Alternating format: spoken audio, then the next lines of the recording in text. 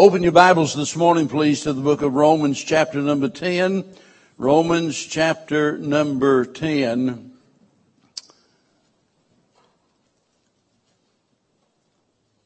Romans 10, verse number 1. Brethren, my heart's desire and prayer to God for Israel is that they might be saved. For I bear them record that they have a zeal of God, but not according to knowledge. For they, being ignorant of God's righteousness and going about to establish their own righteousness, have not submitted themselves unto the righteousness of God. For Christ is the end of the law for righteousness to everyone that believeth. Now, before I begin this morning, I want to be perfectly clear about something. And I want to say this right at the beginning so that you don't misunderstand. I do not believe, as some pastors have suggested, that you ought to throw out your TV. If it's really nice and you're going to throw it away, well, come and see me. I will take it. And so I don't believe that, but some preachers do say, oh, you ought to take it out in the yard and beat it to pieces. Well, if you don't get rid of it, why don't you give it away or sell it or something? It just doesn't make sense to me, but that's the attitude that some have. And I don't think you ought to discontinue your subscription to the newspaper, by the way. I do not believe you ought to quit hunting or fishing or necessarily even playing Pokemon. If that's your thing, I don't know of anything sinful about it, but so I'm not suggesting that it's wrong to watch sports or politics. Might be bad for your health, but not anything necessarily wrong about it. Or, I'm not saying anything wrong with watching a good movie. But what I'm saying is that something that we sometimes forget is that there are things that are much more important than any of these things. There are things that we ought to be more excited about than any of the things that I've just mentioned. And I suspect that most of you here today would agree with what I just said. I'm convinced that most church members, are in agreement with that statement, that there are more important things. And yet at the same time, I'm also concerned that a lot of church members are more concerned about things that do not matter the most. And I say that because their lifestyle proves my point. And it makes me curious. What if most Christians were as excited about winning souls as they are about that's a blank. You can fill in the blank. Think about it. What if you were as excited about winning souls as you are about whatever it is? Whatever you put in that blank, let me tell you right now, you have your priorities wrong and you are majoring on a minor. If there's something there. And again, I want to emphasize, I think our lifestyle proves that we have got our priorities out of the proper order. It's quiet now because it's the truth and you know it is. You see, we're all the time getting out of balance. And not anything wrong with hunting and fishing and all of those things that I mentioned, but boy, there's something terribly wrong when we're more excited about that and more excited about who wins the World Series or the Super Bowl than we are about who's going to heaven and who's not. So what's the cause of this failure? Why is it that we turn things upside down and all of a sudden we're putting a greater emphasis upon things that are of lesser importance? What caused that failure? Listen, finding and fixing that problem is the solution for a lot of our other problems.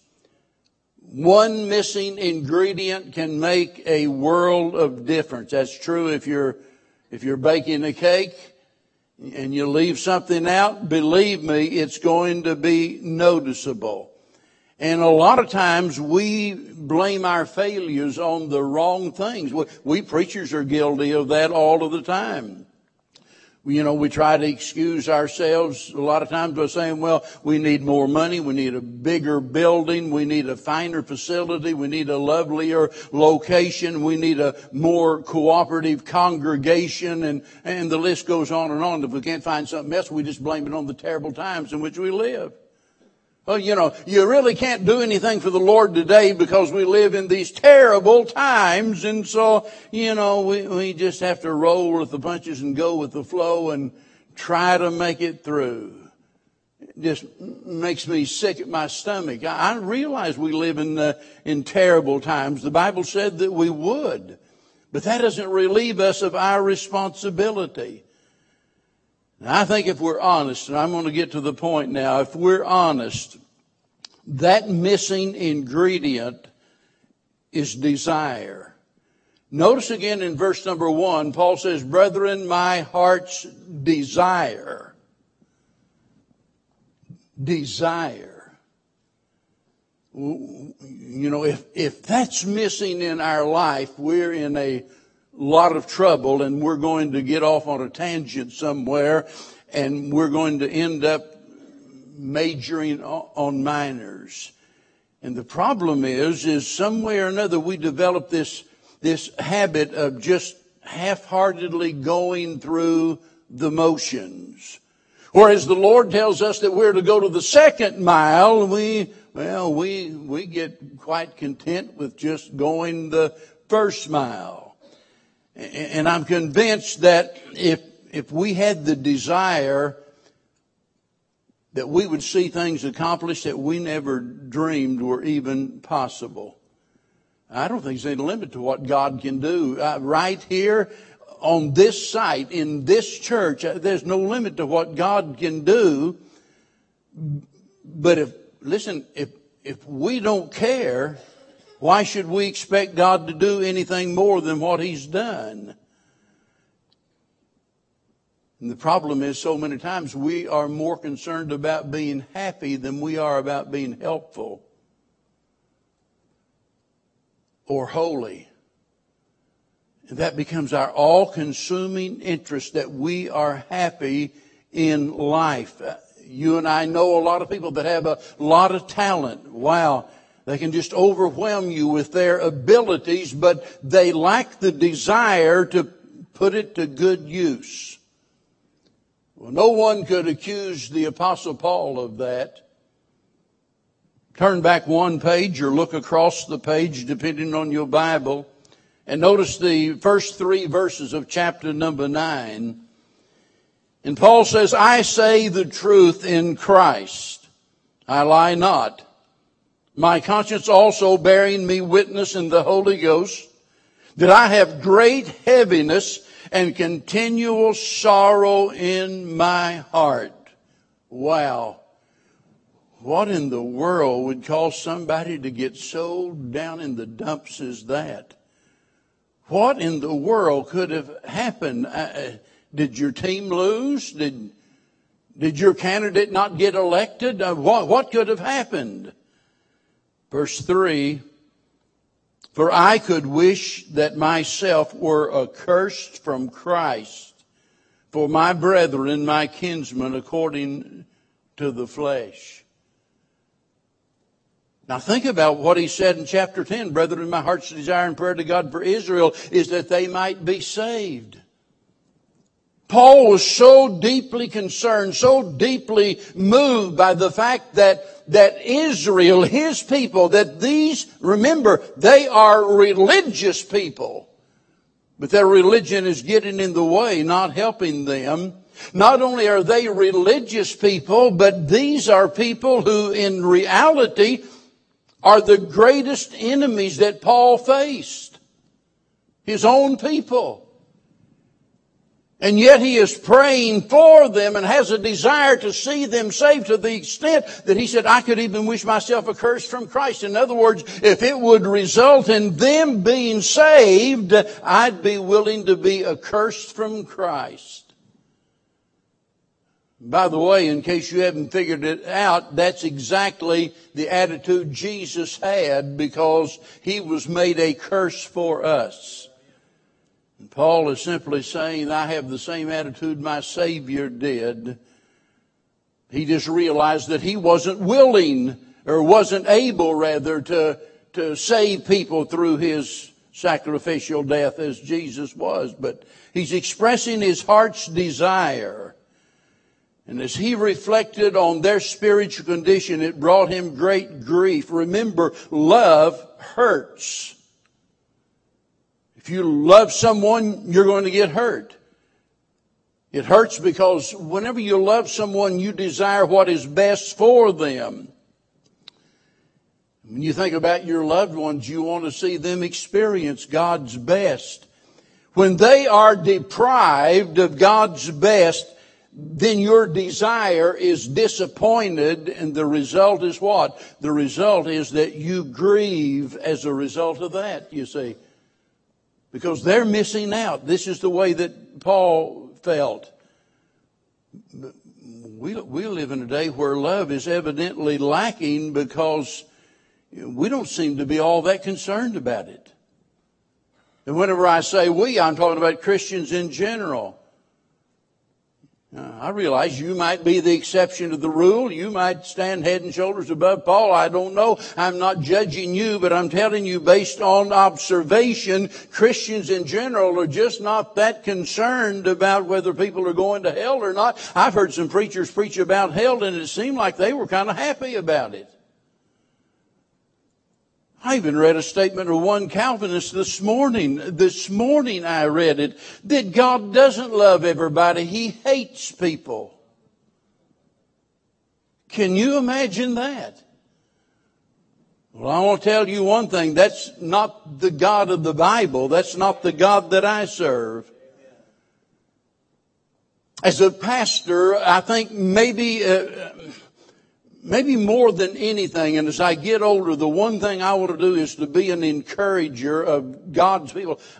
I want to do everything I can to encourage people, because I realize that life is difficult, and I want to encourage you. But let me tell you, sometimes it's more important to be an exhorter than it is an encourager. Let me put that in really plain, simple English. Sometimes it's better to kick someone in the seat of the britches than it is to give them a pat on the back.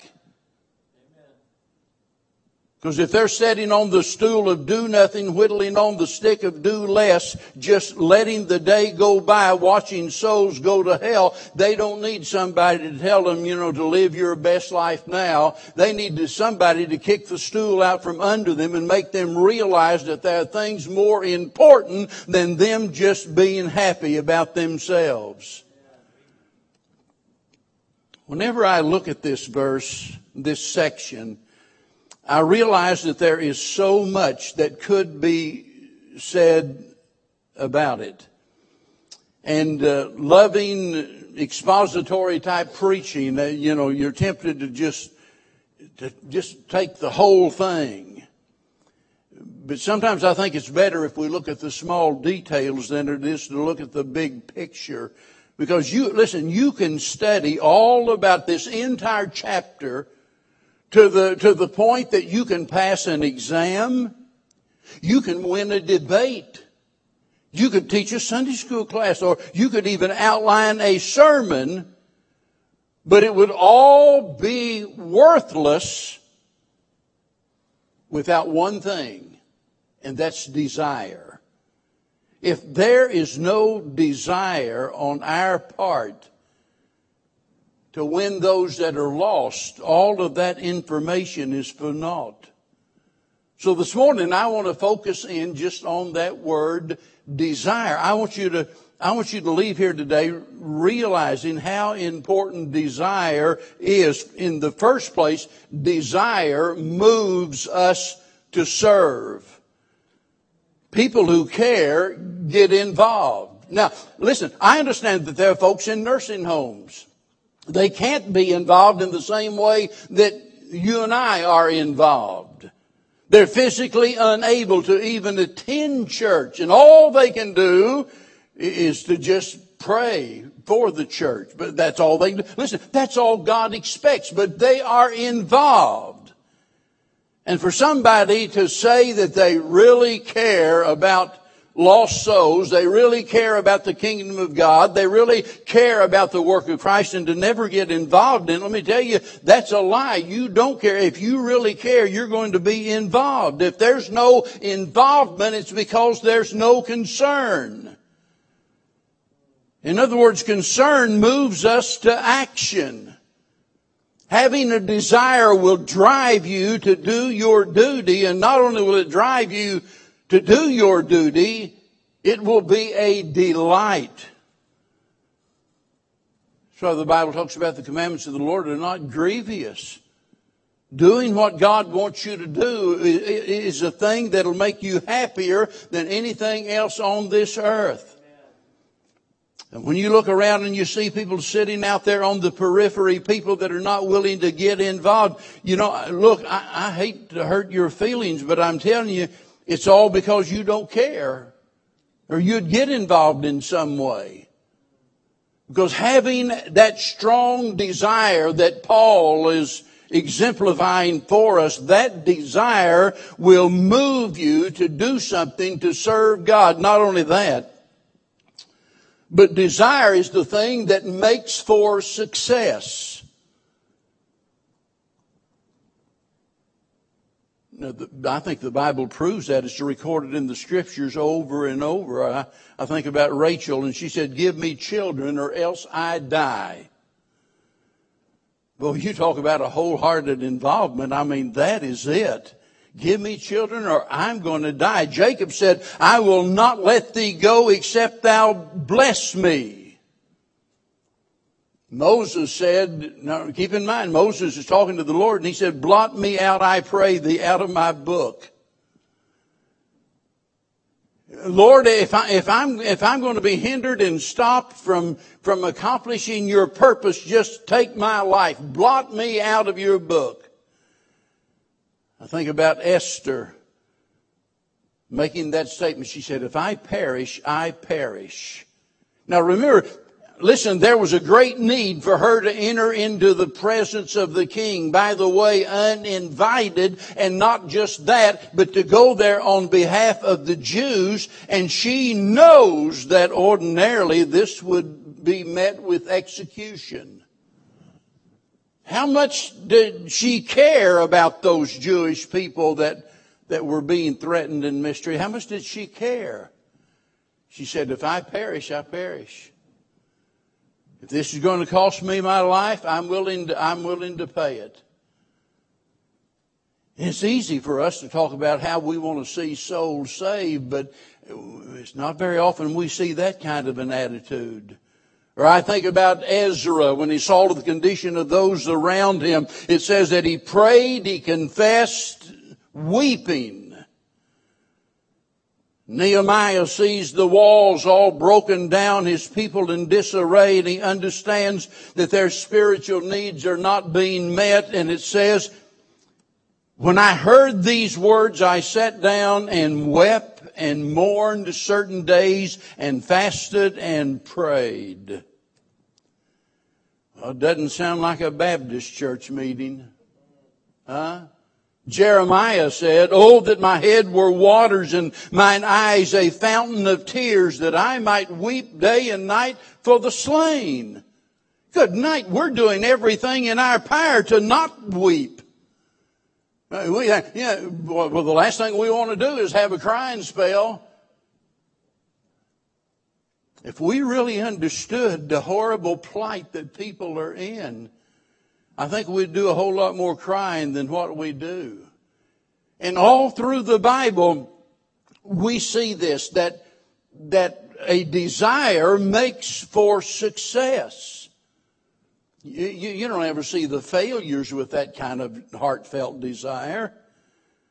And then you look through the history books, and I challenge you to read the lives of those great men and women down through the centuries, and people like John Knox, who said, "Give me Scotland or I die." In other words, I just can't go on living like this without God using me to reach Scotland for Christ.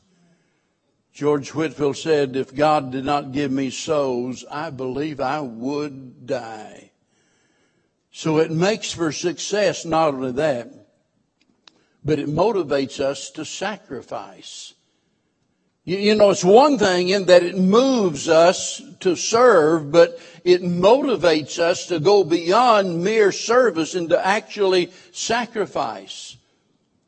Paul said in 1 Corinthians 9, verse number 19, for though I be free from all men, yet have I made myself servant unto all, that I might gain the more.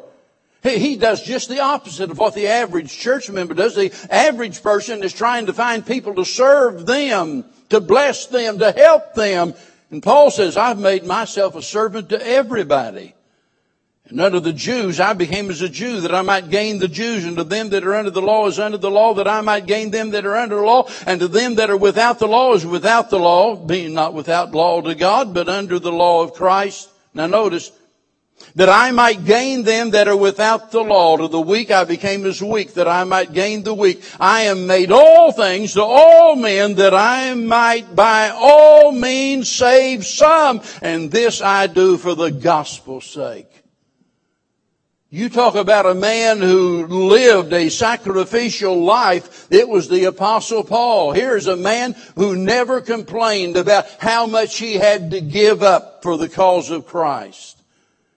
A man who gladly sacrificed that he might be able to reach others for Christ. That was the attitude that David Livingstone had. He said, I will place no value on anything I have or may possess except in relation to the kingdom of Christ. How many people do you know that have that same attitude? His motto was this: I determined never to stop until I had come to the end and achieved my purpose. Or how about David Brainerd, the great missionary to the American Indian who died at a very early age? And he said in his diary, he said, I cared not where or how I lived, or what hardships I endured, so that I could but gain souls for Christ. While I was asleep, I dreamt of such things, and when I waked, the first thing I thought of was winning souls to Christ. David Brainerd is a young man that literally burned out, as it were, for the Lord Jesus Christ, totally devoting himself to the work of trying to win the Indians to Jesus Christ. And he said, I didn't care how or where I lived. I wonder if we were really honest, how many of us could say that? It didn't make me any difference where I lived or how I lived. If I had to live in a little shack somewhere, if that's what it took for me to be able to win others to Christ, that's okay by me. If I had to move on the wrong side of the tracks and to deprive myself of all of the things that other people enjoy, hey, if that's what it takes to win souls, that's all right with me. And I'm telling you, that strong desire is the thing that motivates us not only to get involved, but to make these sacrifices that we're talking about. In the doing of that, desire is a manifestation of our sincerity. You ever thought about how many times the Bible speaks about wholeheartedness? We have to love the Lord our God with what? Our whole heart. You see, if it's not our whole heart, then God doesn't accept any of it. He made that clear to Israel there in the book of Malachi in the very first chapter, where these people are guilty of just giving God the leftovers of their life. Instead of giving him the finest out of the flock, which he demanded, they'd find some little sheep had already been attacked by the wolves, and it was wounded, it was going to die, and they got to thinking, well, the lamb just going to be a sacrifice, going to take its life anyway. Why should I give one that could win the blue prize, at the county fair, instead of doing it? I'll just give God this, give him the leftovers. You see, that was the way they reasoned about it. And God let it be known in no uncertain terms that I don't want anything you've got if you don't give me all that you've got. If you don't give me the best you've got, I refuse to accept what you do give me. And yet, so many times we treat God like He's a junk dealer, giving Him the leftovers of our life instead of the very best. I love what old Vance Havner said many years ago. He said, there are boys selling newspapers and peddlers getting out their wares with more zeal than most of us ever in rescuing souls. And you and I both all know that's the truth. There are people that are so invested in their jobs and making money and making a name for themselves in this world. That's all they think about. That's all they really care about. But whenever we have a desire like Paul had there, it'll cause us to give of ourselves sacrificially. And in doing that, it's a manifestation of how sincere we are about the things of the Lord. Well, we can sing about it. I can get up here and preach about, being dedicated to God. But until we really put it in shoe leather and live it out, we really haven't manifested anything to the world, have we? Just think for a minute. If the Apostle Paul, let's suppose that the record had been there, that he had just lived a life of ease and luxury, caring about nobody but himself, and he could have written about his exploits, and let's say he wrote a lot about different forms of sports, for example. Talk about racing and boxing and stuff. And he could have written all about that, and then, down there's kind of a side note. He could have said, but boy, I tell you what, I really did love to see souls saved. No, listen, nobody would believe that. But boy, whenever you read the record of what this man did and what he went through, there's no denying it. It proves his sincerity. It does something else. Desire has a way of maximizing our support. Let me explain that. We all need help. There's nobody here who is sufficient in and of themselves. We all need help. When it comes to serving God, we need help. We can't do it all by ourselves. We need help. And let me tell you, there's nothing in the world more contagious than enthusiasm. You see somebody is really excited about serving God, and all of a sudden it gets you excited. Can you imagine being around the Apostle Paul? Let's say follow him around for a week or two. Wow. You talk about making an impact. I'm certain that would. Here's another thing about desire. It minimizes our shortcomings. You see, most of our failures are not due to a lack of talent or education, or let's say funds or whatever. Most of us fail because we lack a heartfelt desire in what we're doing. Sometimes we forget the race doesn't always go to the swift. Desire has a way of overcoming a lot of our shortcomings. You see, the best baseball player is not always the most talented baseball player. I think about Pete Rose.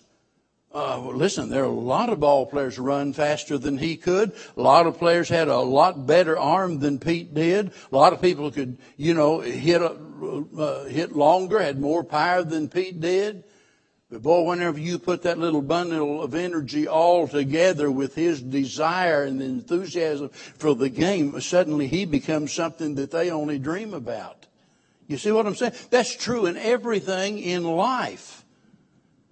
Because we all have our shortcomings, but if we have that burning desire in our heart to accomplish the will of God for our life, it'll get us through what talent can never do. I think about Bart Starr, the famous quarterback, many years ago for the Packers. Yeah, I'm sorry, I had to say it. Yeah, it's a dirty word to some of you, but Bart Starr, listen, he was not the most talented quarterback that ever lived, by far.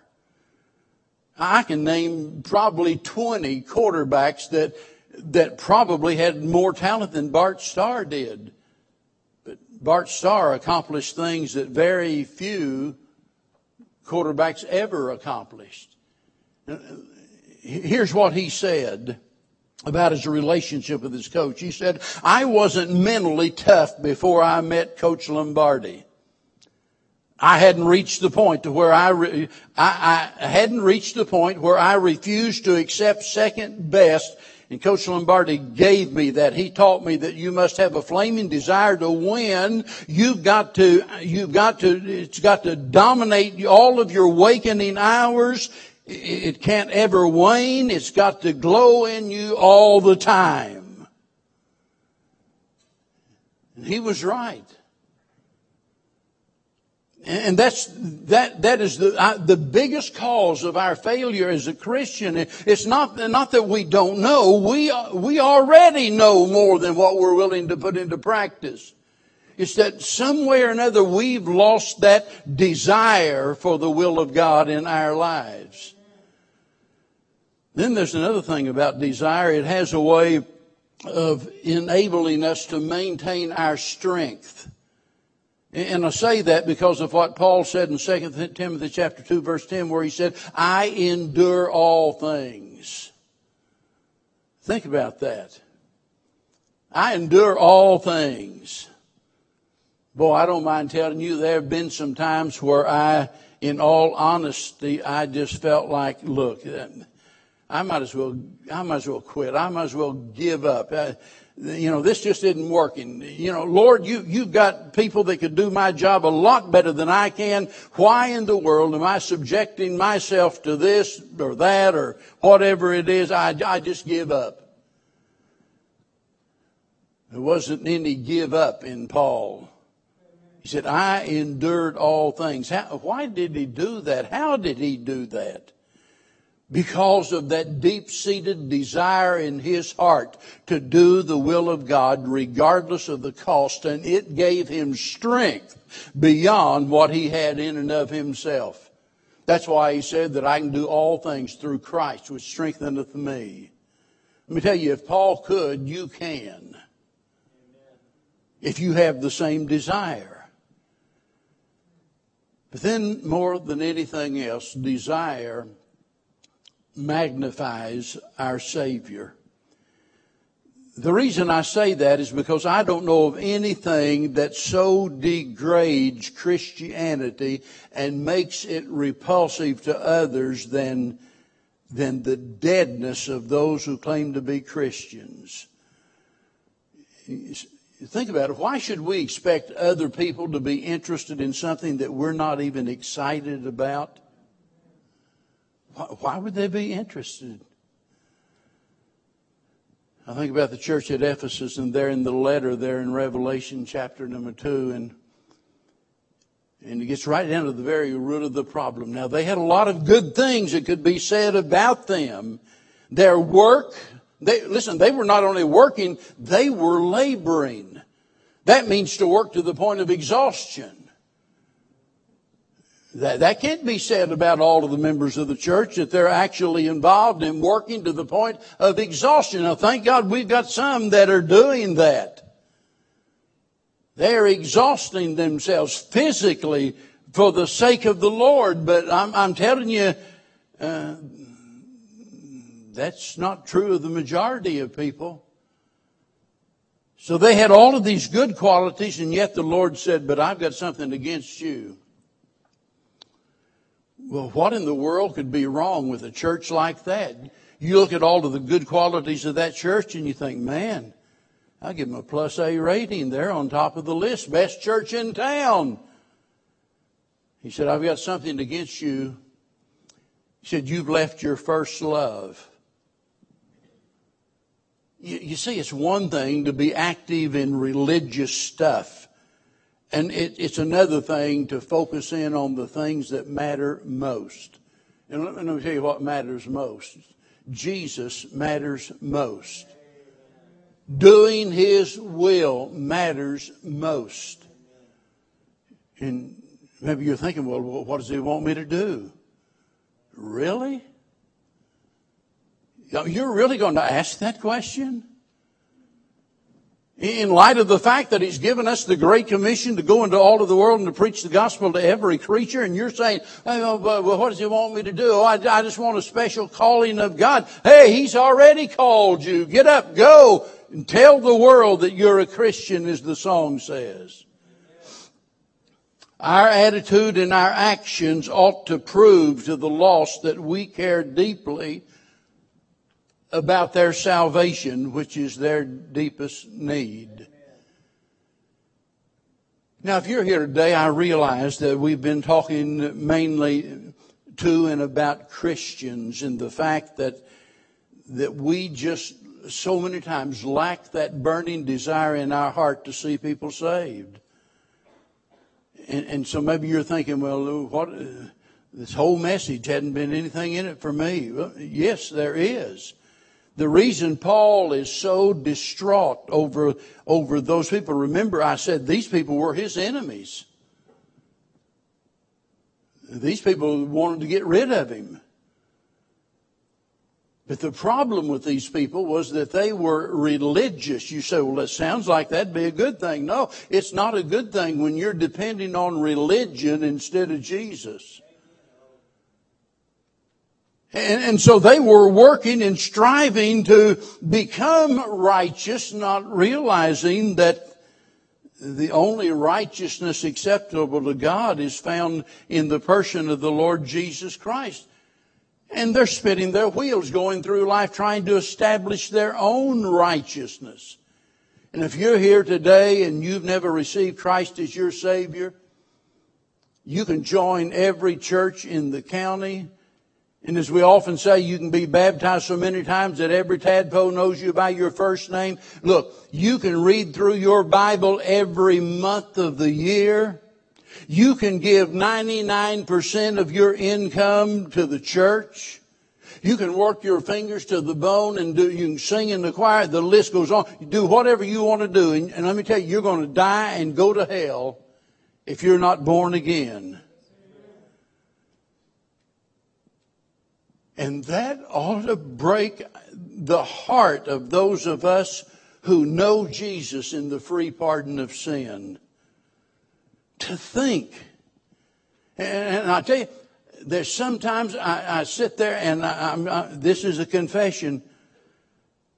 I feel like a preacher friend of mine who literally got ticked off one day and threw the Bible at a guy sitting there asleep on the pew.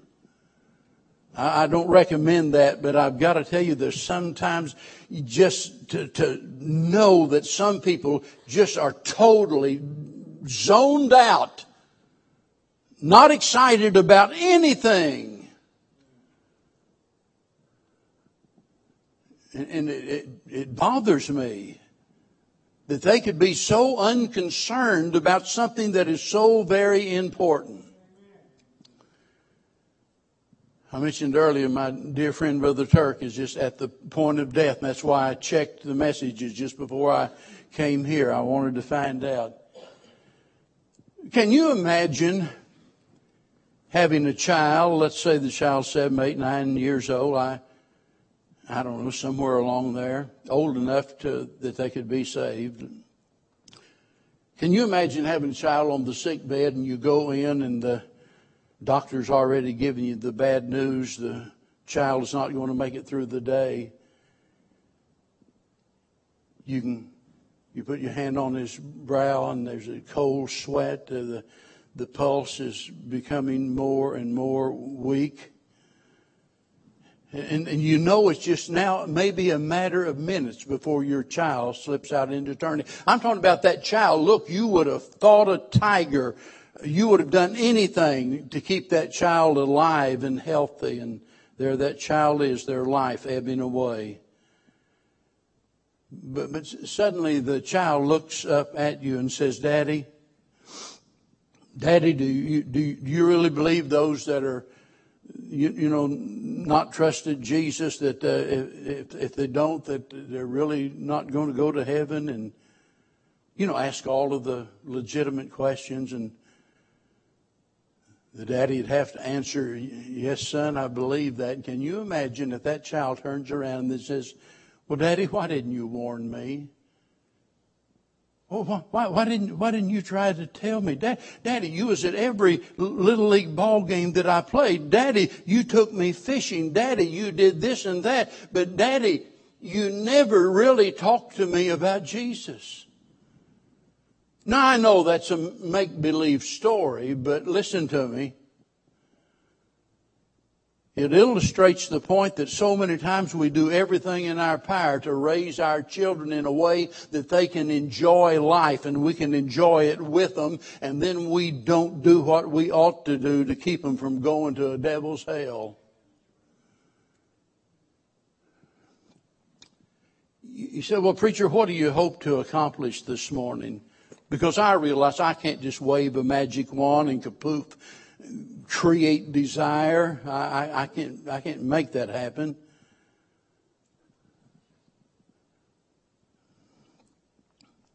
But I hope that it'll set in motion something within your heart to make you realize that if we don't have that kind of heartfelt desire, we'll never achieve our God-given purpose.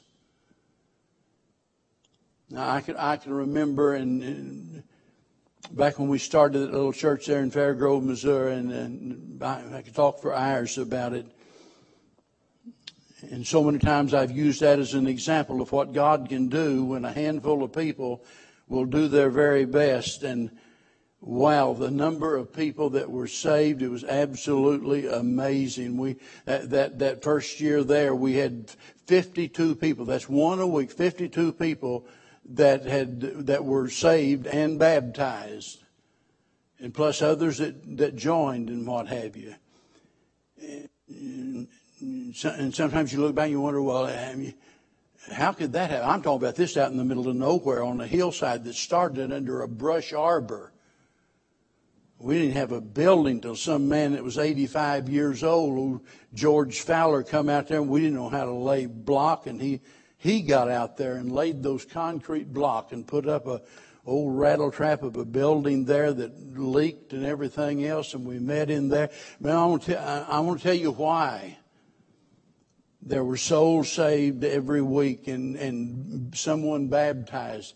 It's because if we happened to miss a week, there were people that be without any urging or any, be people lined up praying, oh dear God, what is wrong? What has happened to our church? We went a week without seeing somebody saved. And the problem today is we grow accustomed to not seeing anything happen.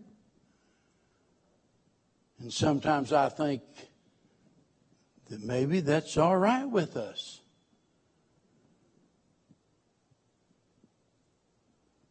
Probably every person here has a relative, a friend, a co-worker, a neighbor, and somebody that you know that right now they're one heartbeat away from hell. Can you really say, as Paul did, brethren, my heart's desire and my prayer to God for them is that they might be saved? I hope the Holy Spirit will do a work in my heart and your heart and help us to care as much as we should about those that are lost. And if we do, I'll end where I started. If we do, there's no limit to what God might do here in this very place. Let's all stand. Father, how we thank you for your loving kindness, for your blessings. How we thank you that somebody cared enough about us to tell us about Jesus. How I thank you, Lord, that there was a old-timey preacher that cared about me and preached the plain, simple gospel. And I'm so grateful for that. I'm grateful most of all for Jesus, who cared so much that he gave himself. That even while I was yet a sinner, that he died on Calvary's cross that I might be saved. And Lord, today, if there's some man, woman, a boy, a girl, someone here today that's never received Christ as their Savior, I pray that you will not give them peace until they do so. And Lord, I pray today that for those of us that are Christians, that you will trouble our hearts, break our hearts, do whatever has to be done, Lord, to help us to have that kind of compassion that we need, that would cause us to pray for the lost and to witness to the lost and to do what we can to bring them to Christ. For we ask it all in His precious name. Now